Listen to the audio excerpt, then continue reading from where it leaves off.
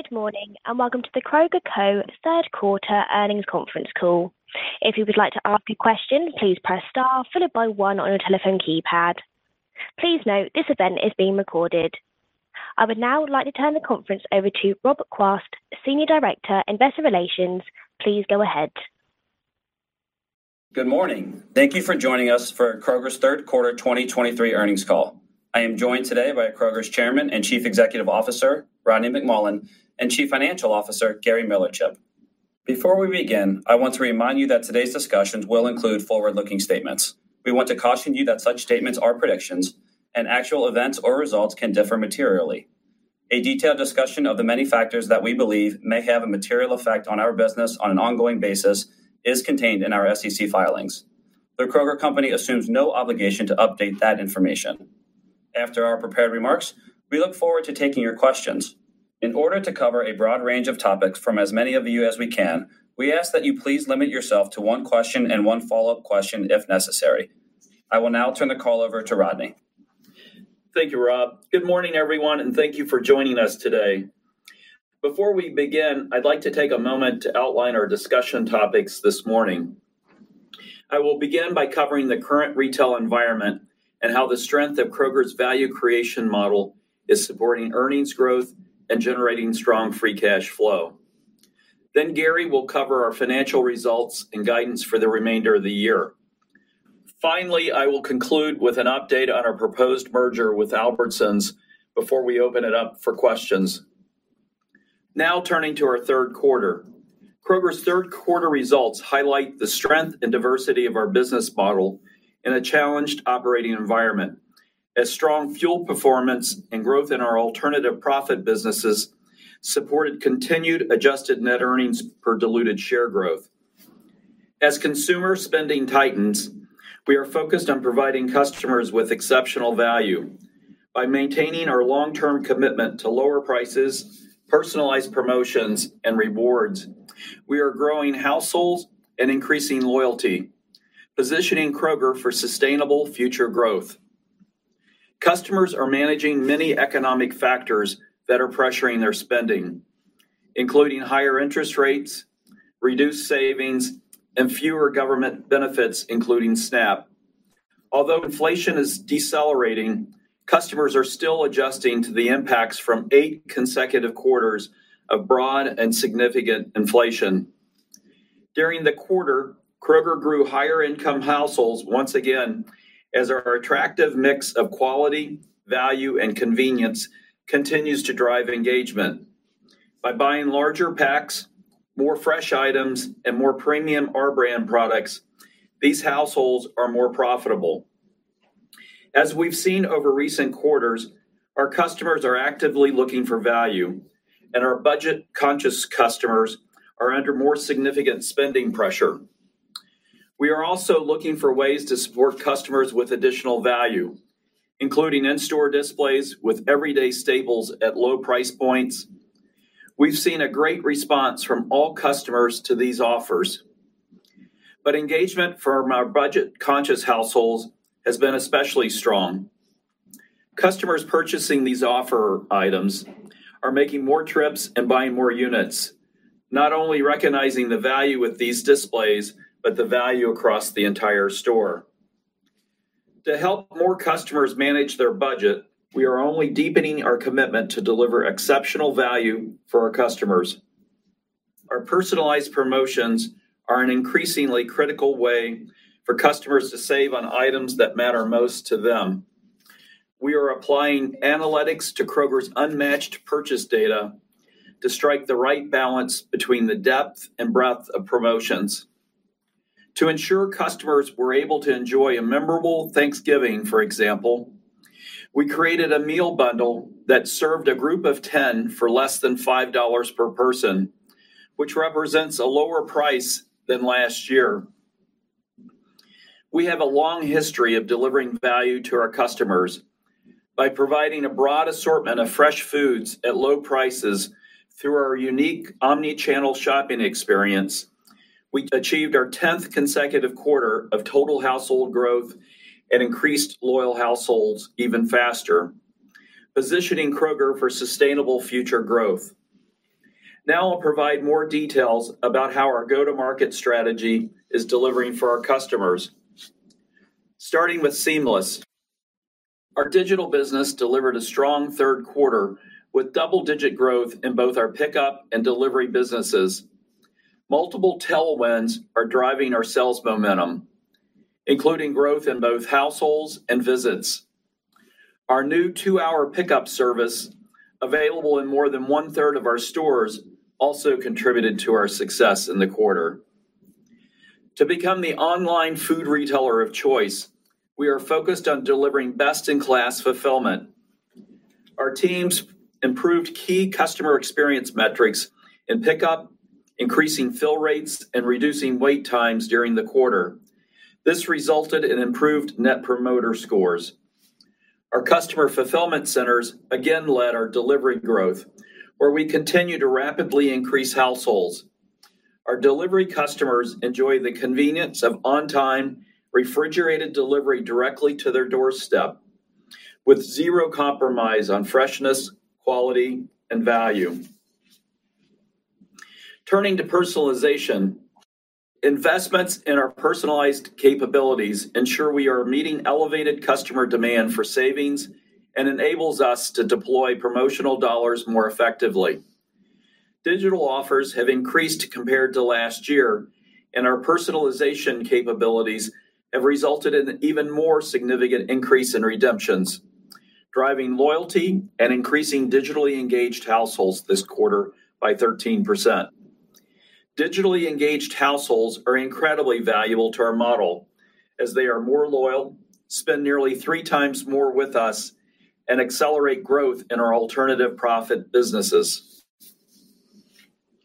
Now I'd like to share more about how our diversified business model supported earnings growth this quarter and gives us confidence in our ability to navigate the environment ahead.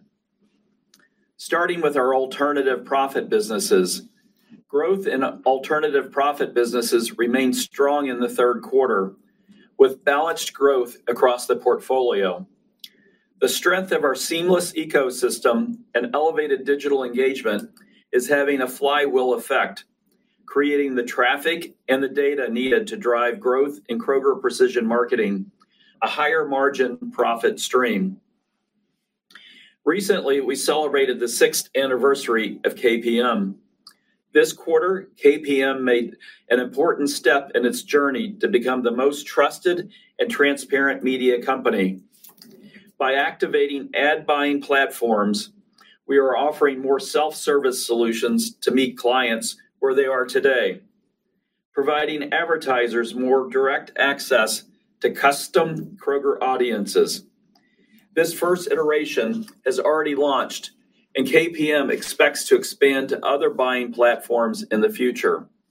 These new innovative features will help accelerate KPM's impressive growth by allowing advertisers to reduce waste and enhance measurement tools. Kroger Health had a strong quarter that exceeded our internal expectations and helped drive sales and profit growth. Our decision to terminate our agreement with Express Scripts reflects our commitment to making decisions that we believe are in the best long-term interests of our customers and shareholders.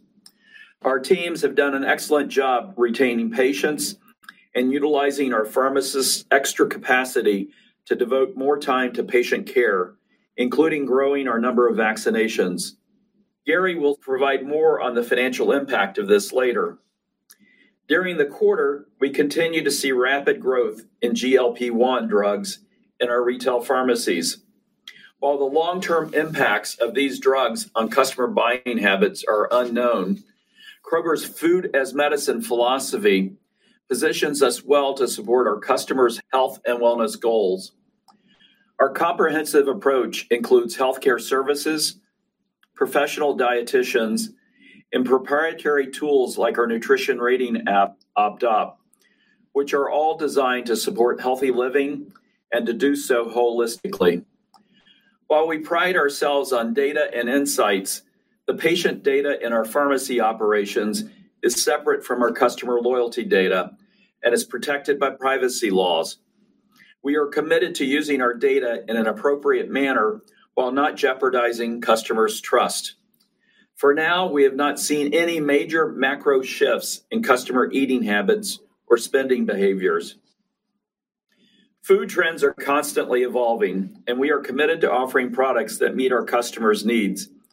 For customers looking to adopt healthier habits, with or without the help of these drugs, we are well positioned to provide important healthcare services and healthy food options.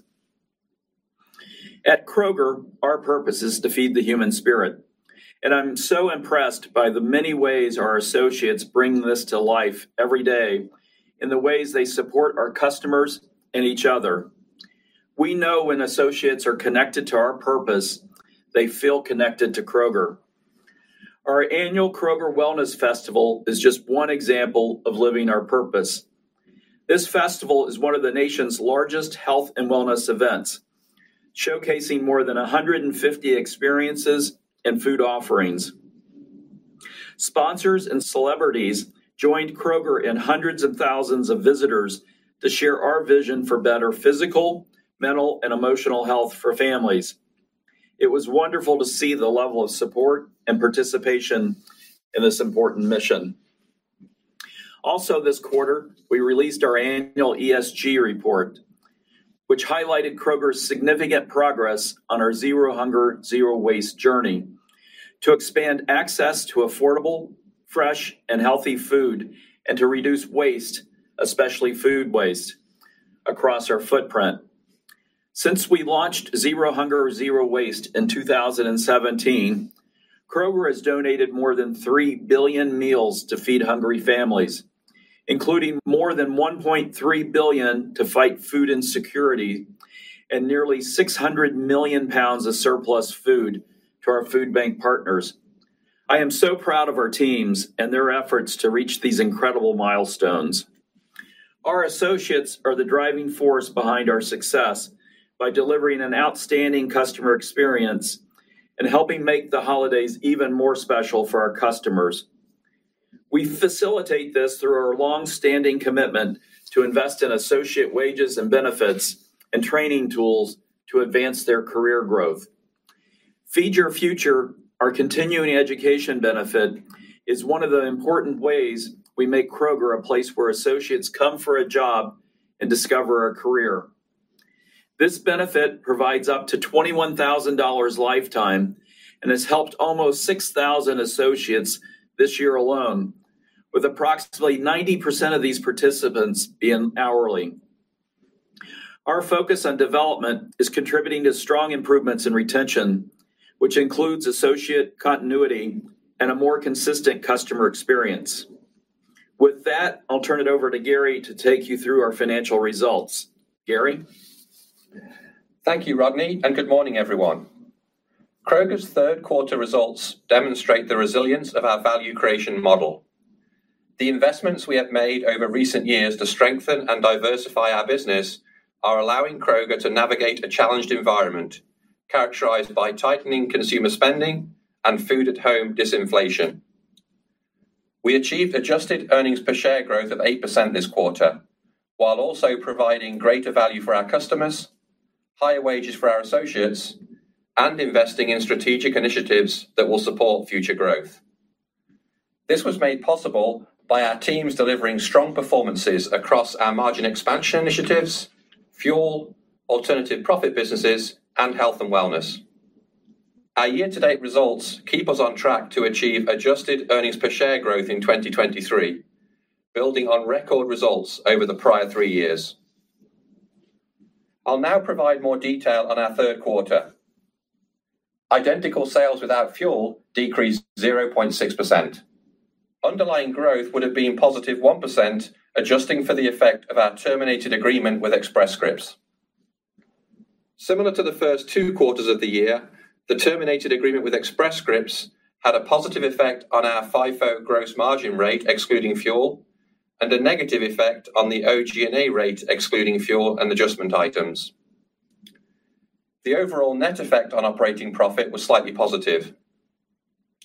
As a reminder, we will begin to cycle the impact of Express Scripts at the start of the new calendar year.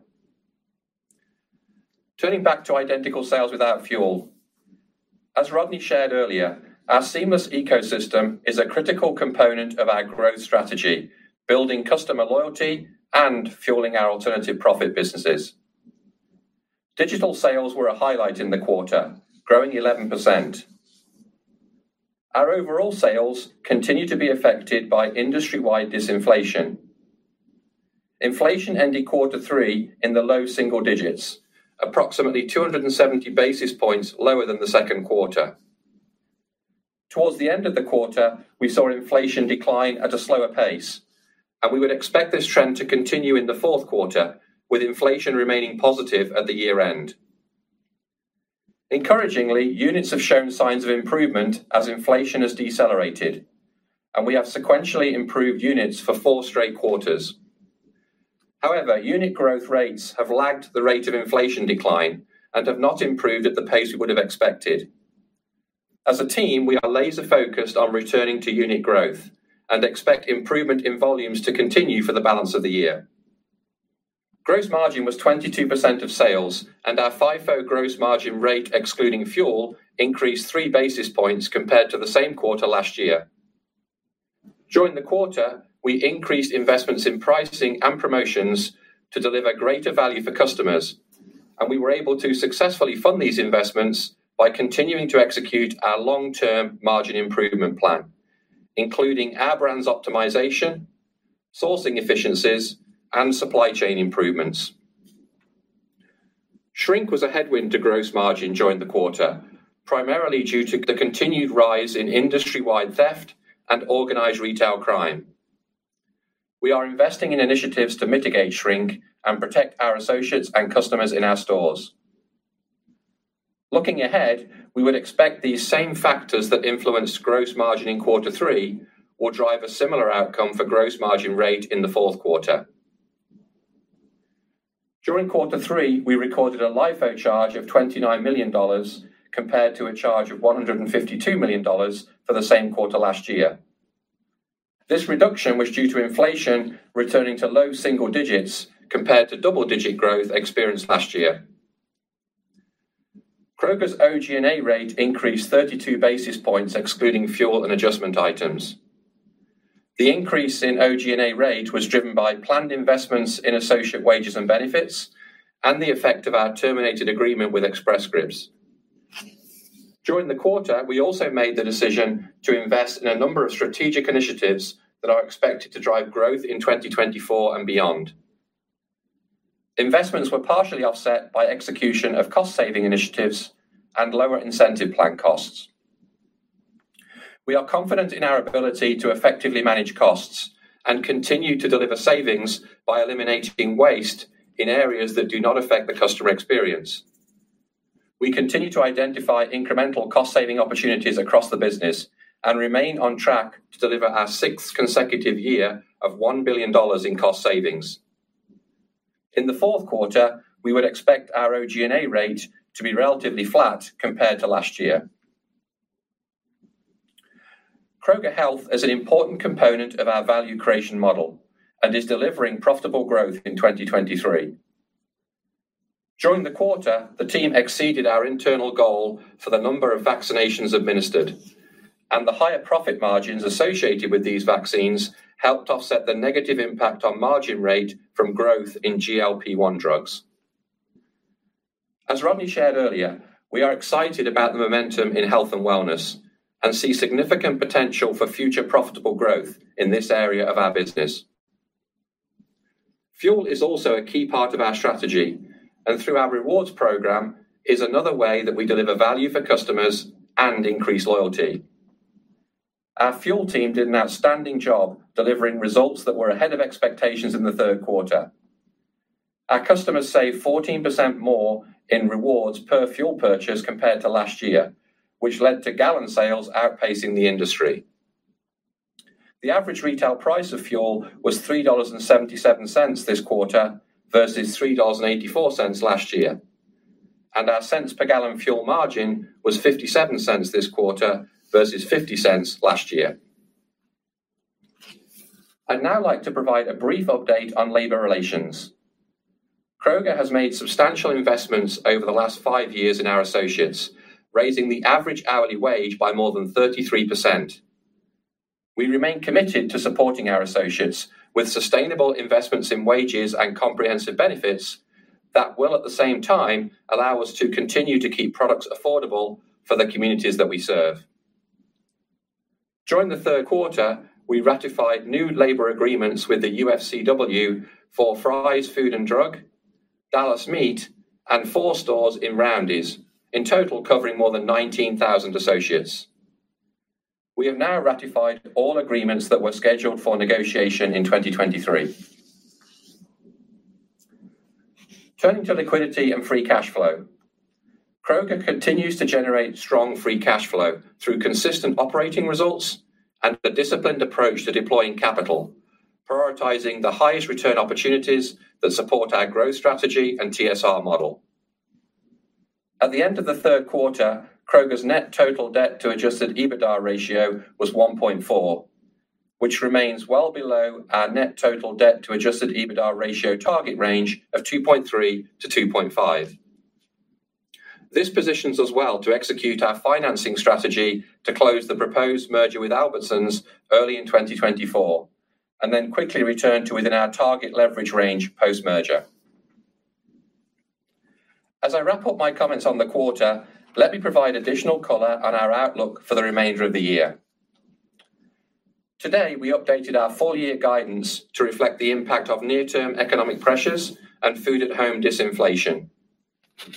We now expect full-year identical sales without fuel to be in the range of 0.6% to 1%, and adjusted FIFO net operating profit to be within a range of $4.9 to $5 billion.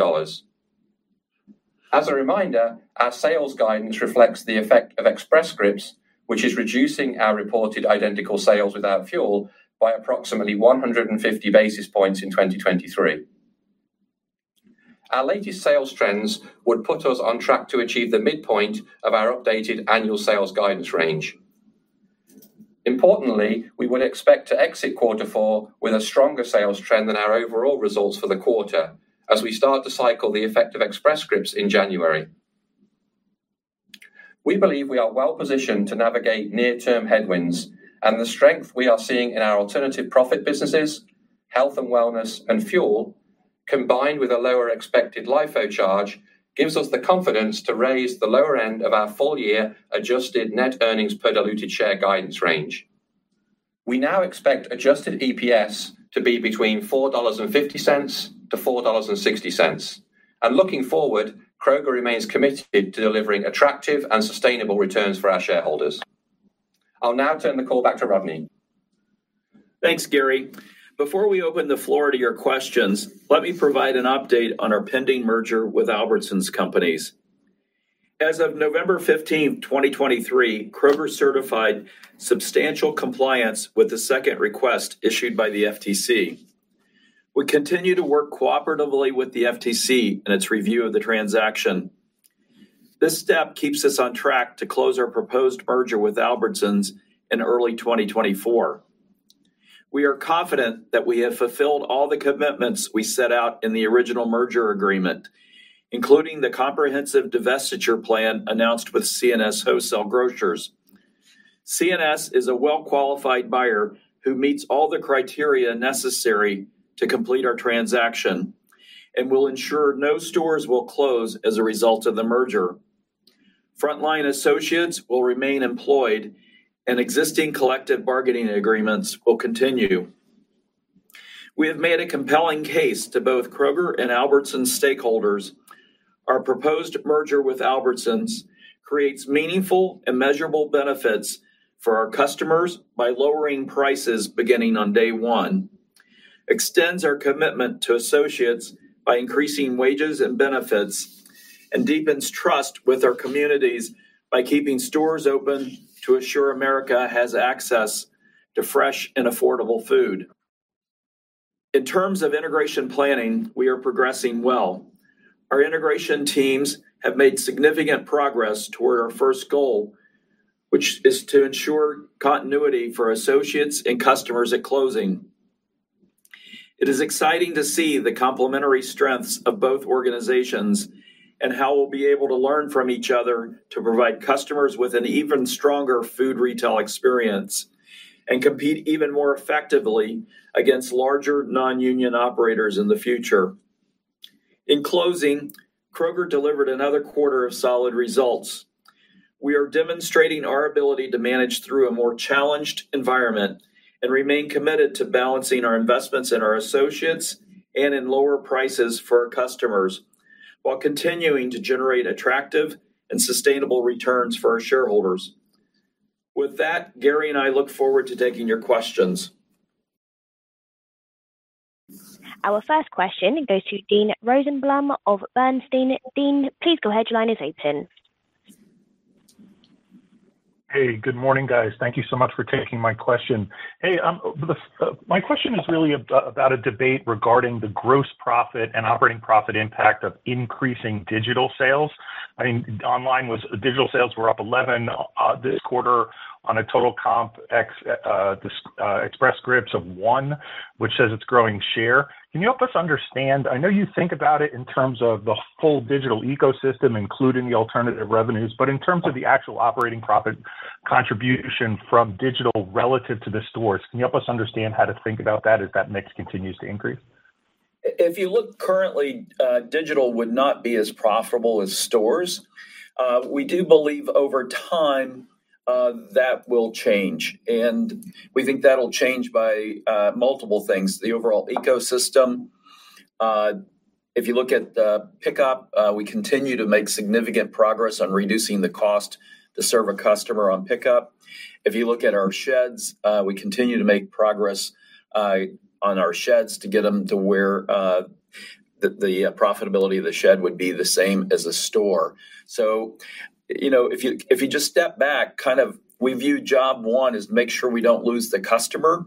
And what we find is that customer over time will spend more with us when they're engaged with us through pickup, delivery, and in store. And then, obviously, if you look at the incremental profitability, that is making meaningful progress.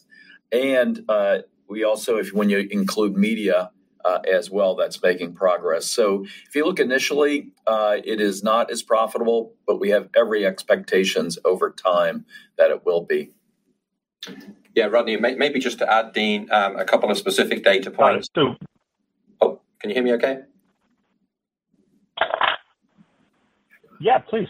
Yeah, Dean, I think we talked, Dean, before about, we sort of bucket our digital business into two areas, the business prior to launching our CFCs, which will be pickup and delivery through our third-party providers, and then our customer fulfillment centers powered by Ocado. We've talked before about the pickup and delivery business sort of having a pass-through profitability rate on incremental sales of around 5% or mid-single-digit percent, and the store being sort of north of 15%. And we talked a couple of years ago about being on a journey to improving that pass-through rate through some of the things that Rodney mentioned around improving mix, around improving media revenue per transaction, and then also lowering the cost to fill a digital order. We've made good progress on all three of those areas, and we would certainly see now sort of the digital pass-through profitability heading towards that double-digit rate, sort of on that journey towards getting towards parity in terms of overall profitability. And then the Ocado CFCs, we're really still very much in the early stages of that journey where the total investment is sort of starting to peak, and we're starting to see tailwinds in that profitability as we start to achieve more scale in those facilities.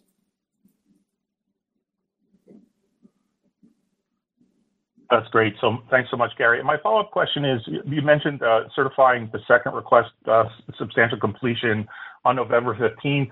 That would suggest that the FTC now has 30 days to either make a decision or to extend the period. Do you have any sense right now as to whether we might expect some sort of an FTC decision, or that the FTC is more likely to extend the time for that decision? Dean, it's a great question. And if you look, in our prepared comments, we expect to close in early 2024 as we have all along. We continue to have a cooperative relationship with the FTC and other interested parties. And, it's still too early in terms of specific dates. Thanks, Dean. Thank you. The next question goes to Simeon Gutman of Morgan Stanley. Simeon, please go ahead. Your line is open. Hi there. This is Michael Kessler on for Simeon. Thanks, guys. Maybe starting with the question on your inflation or deflation outlook for 2024, what your current expectation is and what would need to happen in the backdrop for us to see either deflation or a return to more modest inflation. And in the event that we see deflation, is there a scenario in which you can hold or still expand margins even in that kind of backdrop? Yeah, thanks for the question.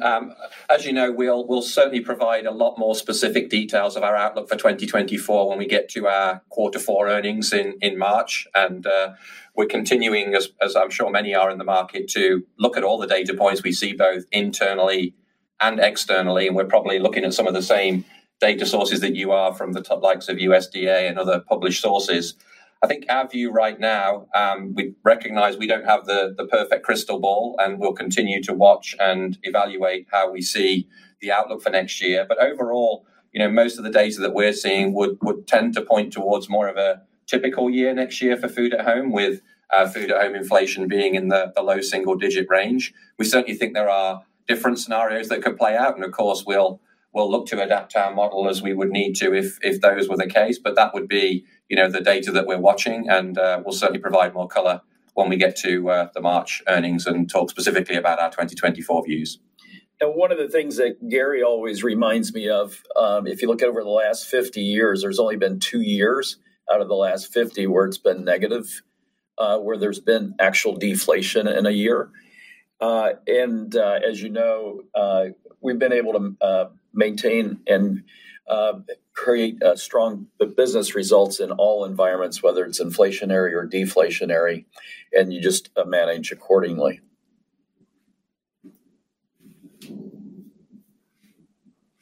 Okay, great. And then a quick follow-up on the fuel business, which had higher than expected profitability. So you talk about, what drove that, and is there any interplay, I guess, between that business and the core supermarket business, if there's any balancing of the profitability dynamics and what you're able to earn to kind of manage the P&L, or this is being managed separately and it just happened to come in a little stronger in Q3?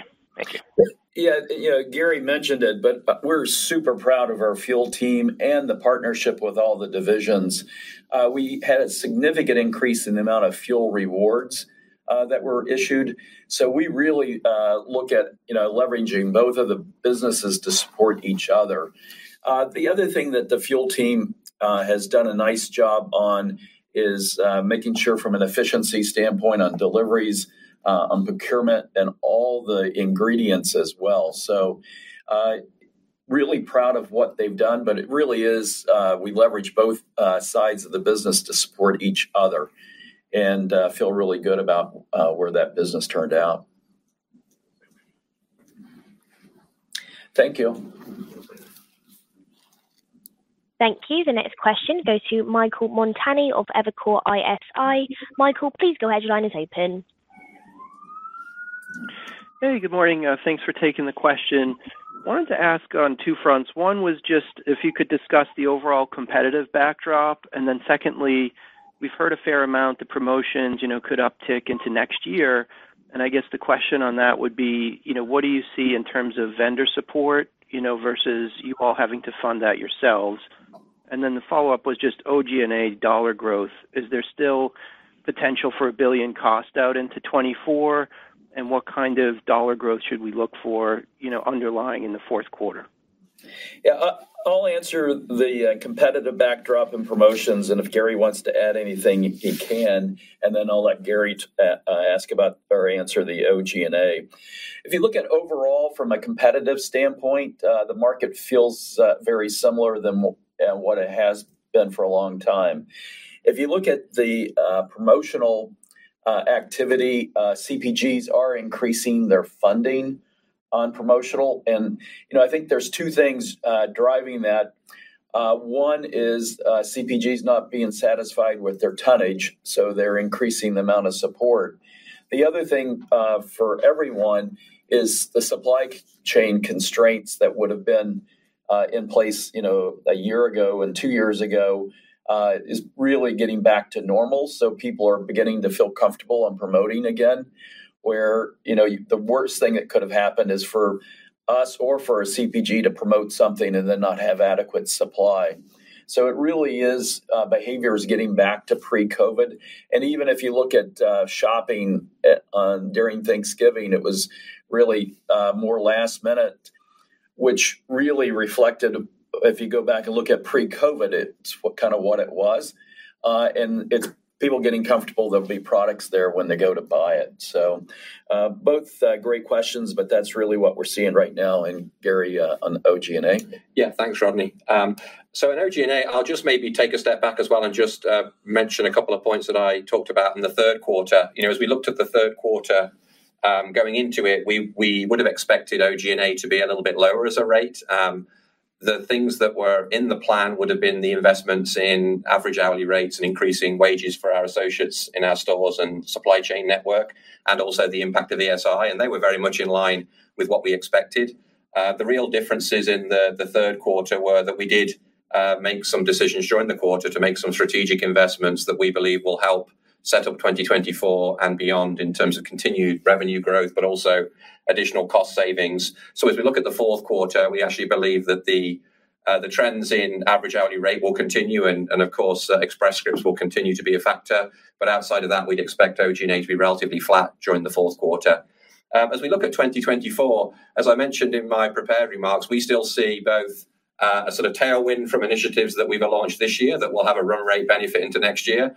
And we still see good line of sight to continued cost savings by leveraging technology and improving efficiency, driving continued improvement in cost to serve in digital and a number of areas of the business. So we would remain confident that we see good line of sight to continue to find that sort of 3 to 5% productivity improvements that we target to make sure we can continue to invest in our customers and continue to invest in our associates. Thanks, Michael. Thank you. The next question goes to John Heinbockel of Guggenheim Partners. John, please go ahead. Your line is open. So, Rodney, I want to start with, can you talk to, if you think about the promotional basket, proactive versus reactive on your end, right? And, is it, would you say, I don't know, 80% proactive, 20% reactive? I don't know how you think about that. And then on the reactive side, it would seem that those without a loyalty program would be at a disadvantage to you in that you can see what's going on in the market and possibly respond where yours is more stealth. Is that even remotely how you run the business, right? Where you can respond to others based on what you see out there? Yeah, thanks, John, for the question. By far, the majority, and when I say majority, almost all would be proactive versus reactive. Now, all our teams will check prices every single week, and there'll be adjustments based on that. But by far, the majority of our discounts are proactive. And some of that is, what you can see in an ad. A lot of that is the things that you mentioned in terms of direct to individual household offers.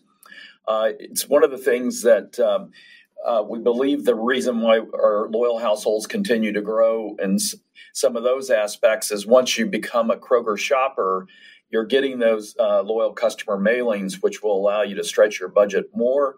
And there's also personalized offers that you can go to look at coupons and download those. And there's significant increase in those. So when you look at when you shop with us, obviously we're a promotional merchant, but when you look at the rewards that we offer between fuel rewards and other rewards and our loyal customer mailings, our basket price overall is within less than cents of our biggest competitor.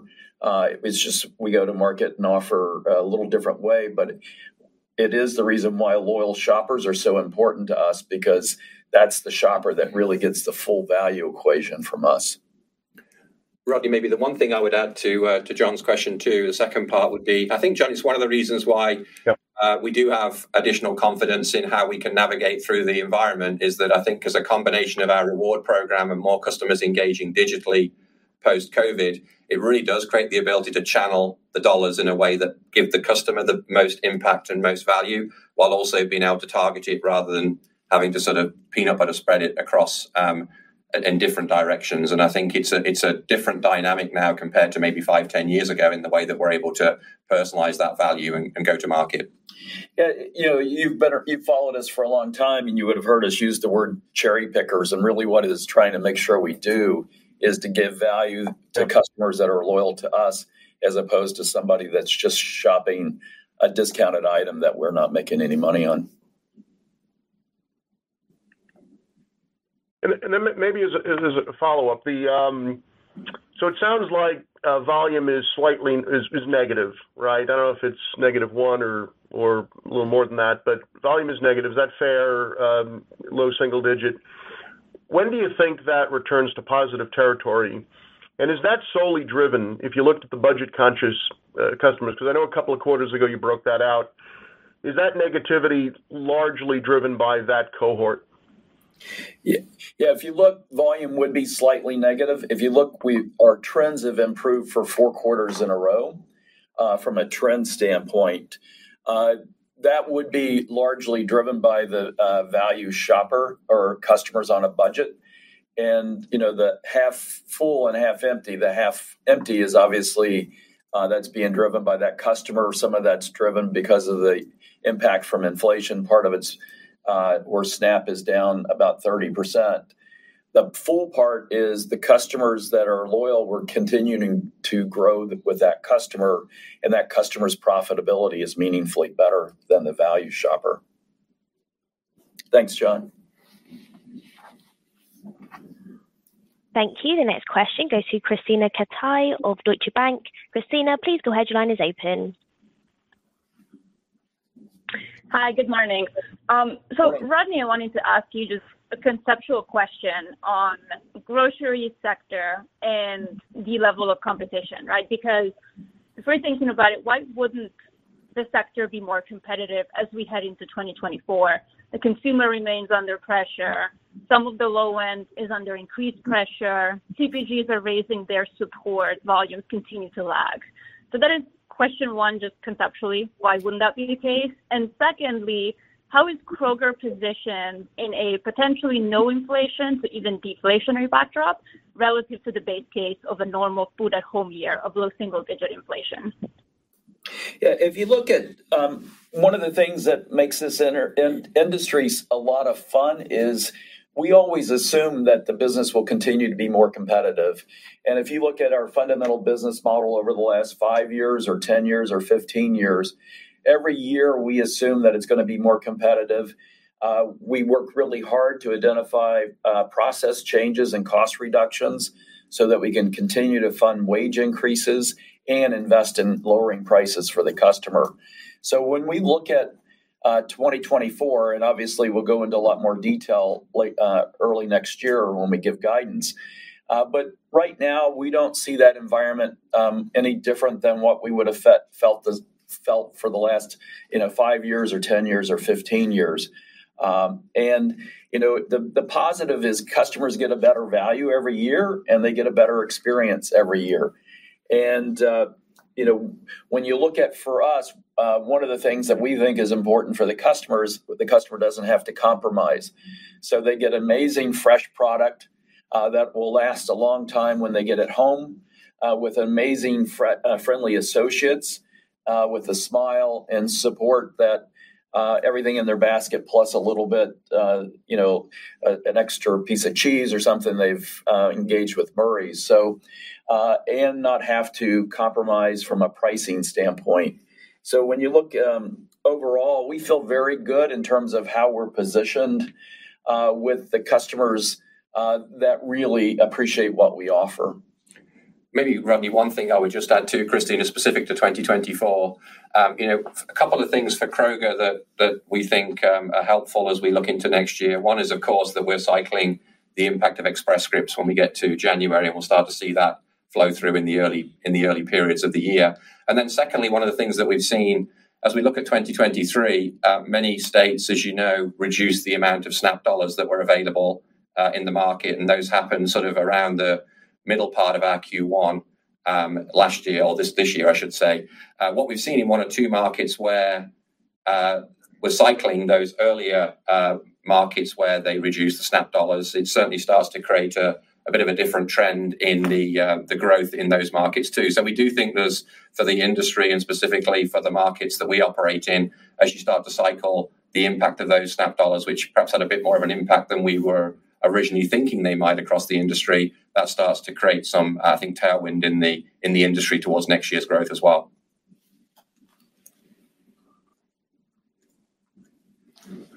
Thanks, Christina. Thank you. The next question goes to Ed Kelly of Wells Fargo. Ed, please go ahead. Your line is open.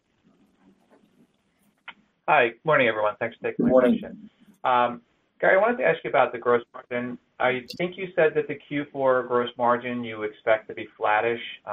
If you could just confirm that. And then, looking out, is the base case for 24 that flattish trend would continue? And then within that context, I'm curious about shrink. And, maybe just educate us a little bit on, when you do your counts, the visibility you have on where you stand in shrink, and do you believe it's peaked? Sure, thanks, Ed. So the first part of the question, yes, you're essentially right that I said on my prepared comments that we would expect Q4 to look very similar to Q3. The way that I sort of would break that down is that we've been equally as pleased with the progress that we've seen in the margin improvement plan initiatives that we saw in the earlier part of the year as well. So continue to see strong benefits from our brands, strong benefits from sourcing, health and wellness, of course, with Express Scripts is a tailwind this year to gross margin, and supply chain and alternative profits. All those areas continue to generate tailwinds in our gross margin rate. What we did in the third quarter is we did invest more in gross margin to balance those benefits, partly in increased pricing and promotion, as Rodney mentioned earlier. And we did also increase advertising costs during the quarter as well. So those would have been the differences quarter over quarter in terms of what we saw and what we would expect to continue to be a similar pattern as we think about the fourth quarter. I'd say as we look into beyond 2023, we certainly still see a lot of potential for the tailwinds that I mentioned around our brands, sourcing, these areas where we believe that we're on a multi-year path to continue to drive improvement and drive growth. And of course, alternative profit streams continues to grow at a double-digit pace off a bigger base as well. So I think we still have a lot of confidence in those levers, and what we're doing is making sure we're balancing the business to set ourselves up for continued sustained growth in the future. From a shrink perspective, we would still see shrink as a headwind, as I mentioned in the prepared comments. I would say it's probably somewhat less dramatic for us than maybe some of our peer group, because while we have a general merchandise business that's impacted, it's less impacted than probably some of the big box retailers, but it would still be a headwind to our gross margin rate that would have impacted the third quarter on a year-over-year basis. That headwind actually would have been less than it was in the second quarter, not dramatically, but it would have eased somewhat. So it's still something that we have to work through and continue to offset, but we are seeing at least the trend in terms of year-over-year growth decelerate, but it would still be a headwind today because of the crime and organized retail crime factors I mentioned earlier. The other thing I think is important to remember is a lot of our shrink is in our fresh departments, and our fresh departments actually, a lot of that is you can manage it by changing processes and using technology. And our teams have done a great job actually on improving shrink in the fresh departments because of our store teams partnering with warehouse teams on processes and leveraging technology as well. And I think that's a big chunk of the slight trend improvements that Gary mentioned. Great point.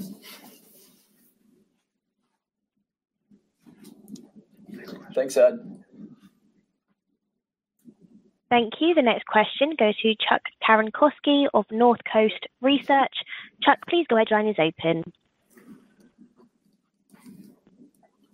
Good morning, everyone.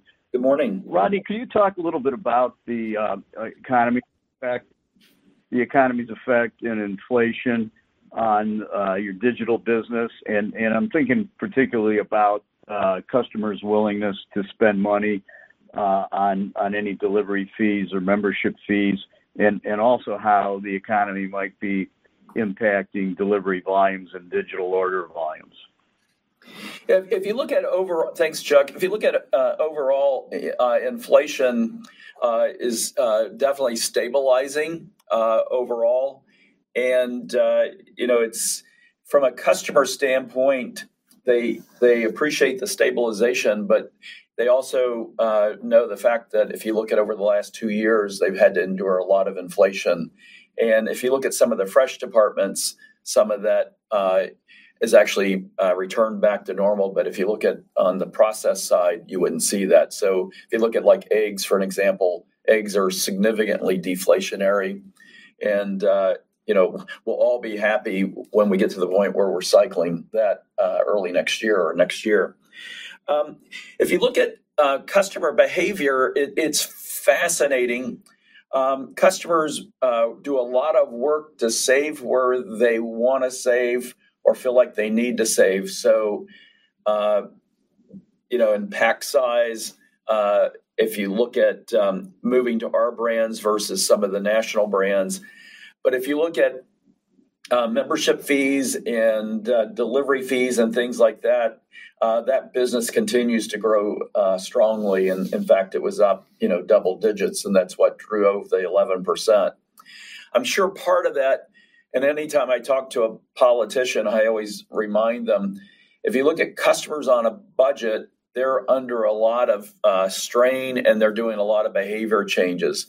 If you look at customers that are not as focused on price because inflation hasn't affected them as much, that customer's behavior is still very strong, and they're still continuing to buy big packs, continuing to buy nicer wines, Murray's cheese, Starbucks, things like that. So we over-index with our membership program on customers that are more mainstream and upscale. So I'm sure that's part of the reason why we're not seeing the behavior change. Okay, thanks for that. And just real quick, you're exiting the ghost kitchen business. Any particular reason for that? Yeah, great question. Appreciate it. We test a lot of different things, and we'll move on to the next version of it. We still think food away from home is a huge growth opportunity for us, and we'll continue to focus on it. The ghost kitchen, the few customers that used it loved it, but it just wasn't enough. So it's one of those things where you move on. So thanks, Chuck. Thank you. The next question goes to Rupesh Parikh of Oppenheimer. Rupesh, please go ahead. Your line is open. Good morning, and thanks for taking my question. So just going back to Kroger's digital performance, another quarter of double-digit growth. Did anything surprise you on the digital front? And just any more color in terms of what you guys are seeing, delivery versus pickup? Yeah, I'll start and let Gary finish. I wouldn't call it a surprise, but it's great to see that the NPS scores, both in terms of our year-on-year from a pickup standpoint and a delivery standpoint, is very strong.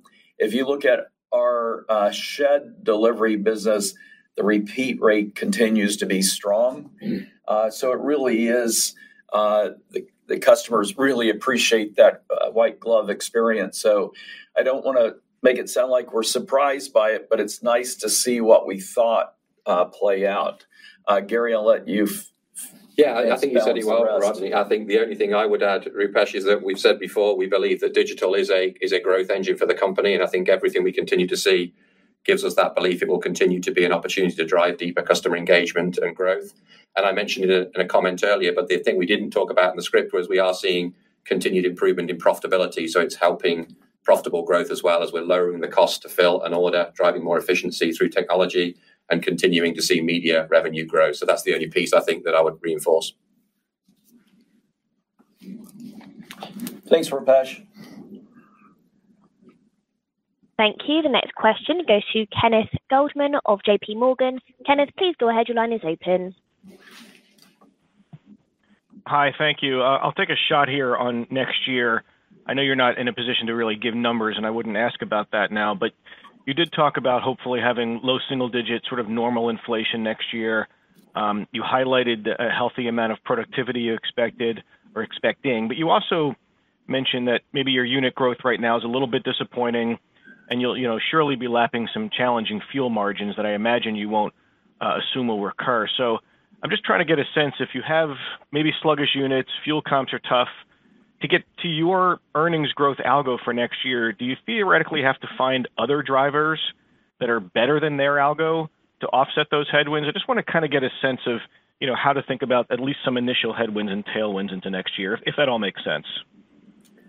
Yeah, thanks, Ken. As you mentioned, we'll definitely share a lot more color, as you might expect, when we get to March. I think, as we think about the model and just taking a bigger picture step back, we certainly believe that we've, over the last few years, built a more diverse ecosystem as a company. So, of course, food at home is an important part of the sort of, it drives the flywheel. But as you know, we've been continuing to grow our fuel business, continue to grow health and wellness this year, even with the impact of Express Scripts, and continuing to grow alternative profit streams. So we look at it more as a journey, and we do believe that as we're building the strength in that ecosystem, it creates a new way to generate value for our shareholders over time, as we've talked about at previous investor meetings. I mean, I think some of the points you've raised would certainly be the areas where we'll be focusing on. I don't think it's a different strategy for Kroger. It's how do we continue to drive that flywheel as we think about taking cost out of our business so that we can invest more in customers and associates, continuing to drive traffic so we can continue to grow the alternative profit businesses. And we do think there's opportunity for margin improvement to continue beyond 2023 because of the initiatives we're driving around sourcing, supply chain, alternative profit streams, etc. So I think from our perspective, certainly if you were in a period where you weren't seeing sales growth for a sustained period of time, because our model is built on sales growth, we'd have to look at our cost base and would look at our cost base in certain areas to be more productive. But we still believe that, food at home is will normalize in the typical pattern that we see of that sort of 1 to 2% inflation over time and sort of 2 to 3% food at home growth. And we think our model is really well set up to be able to drive growth within that framework. Thanks, Ken. The only other thing I would add to Gary's comment is if you look at our seamless business, we would expect that to continue to make progress as well, as I mentioned earlier. Thanks, Ken. Thank you. The next question goes to Michael Lasser of UBS. Michael, please go ahead. Your line is open.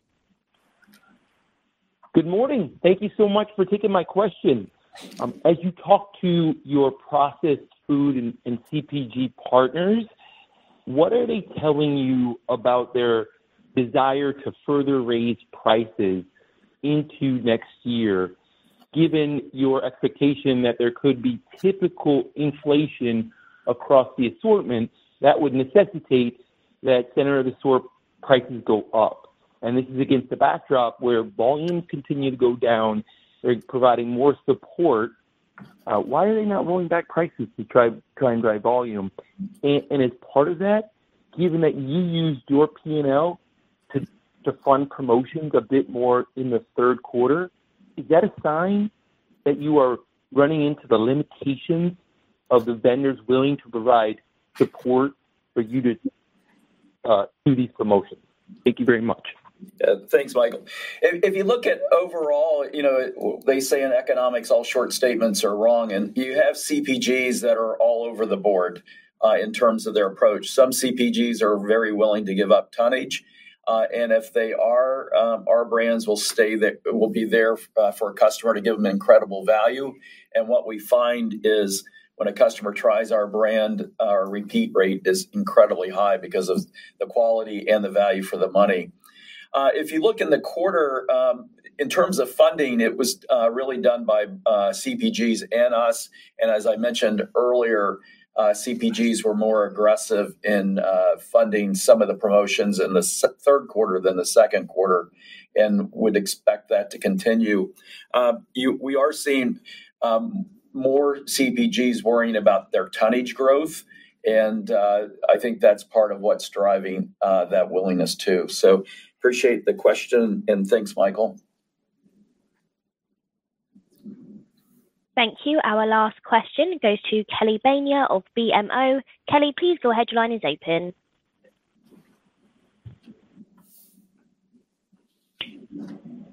Good morning, Rodney and Gary. Thanks for taking our questions. Morning. Wanted to go back to the comment about building the more diverse ecosystem and talk a little bit more about alternative profit growth. I think there was a comment that is still growing double digit, which I think would mean around 150 to 200 million in incremental year-over-year profit, but maybe just wanted to give you the opportunity to comment on that, if that's the right ballpark, and how many more years can this business continue to grow at a double-digit rate into the coming years? Yeah, I don't know that Gary and I will want to give the specifics for 24 on the alt profit since we're still going through the process, but we would expect alt profit to be a meaningful contributor of growth next year. And that's really driven by two things. One is our continued growth in our digital business, which is supporting our media business growth. And we think we're just getting started on that. If you look, in the media world, your competitors are Google and Amazon and Meta and Walmart, and then a lot of other players. And one of the things that we think transparency is so important in being able to give people good data is we think that is incredibly helpful relative to the Googles and Metas and others. So we see a long-term opportunity to continue to grow the business there. And the specifics, I don't know that we want to get there either. And if you look at some of the other alternative profit businesses, some of those, we have wide variance of performance within the company. So part of that growth is just driven by taking best in class within our own company and growing that as well. So, Kelly, appreciate the question. And thanks, everyone, for all the questions. And as always, I'd like to take a few moments to share some comments with our associates listening in. To start, I'd like to say a huge thank you for all the hard work that you've done to make the holidays be so memorable for our customers, and what you will do for the following, the rest of the holiday season to make it equally as memorable for customers. As you know, food plays an important part in any celebration, and it provides an opportunity for people to connect and people that we love, especially with them and sharing special moments. If you had a chance to see our holiday film, you saw that idea come to life. And if you haven't seen our holiday film, you can go to YouTube to look at the full film. And it really does recognize that food connects us all.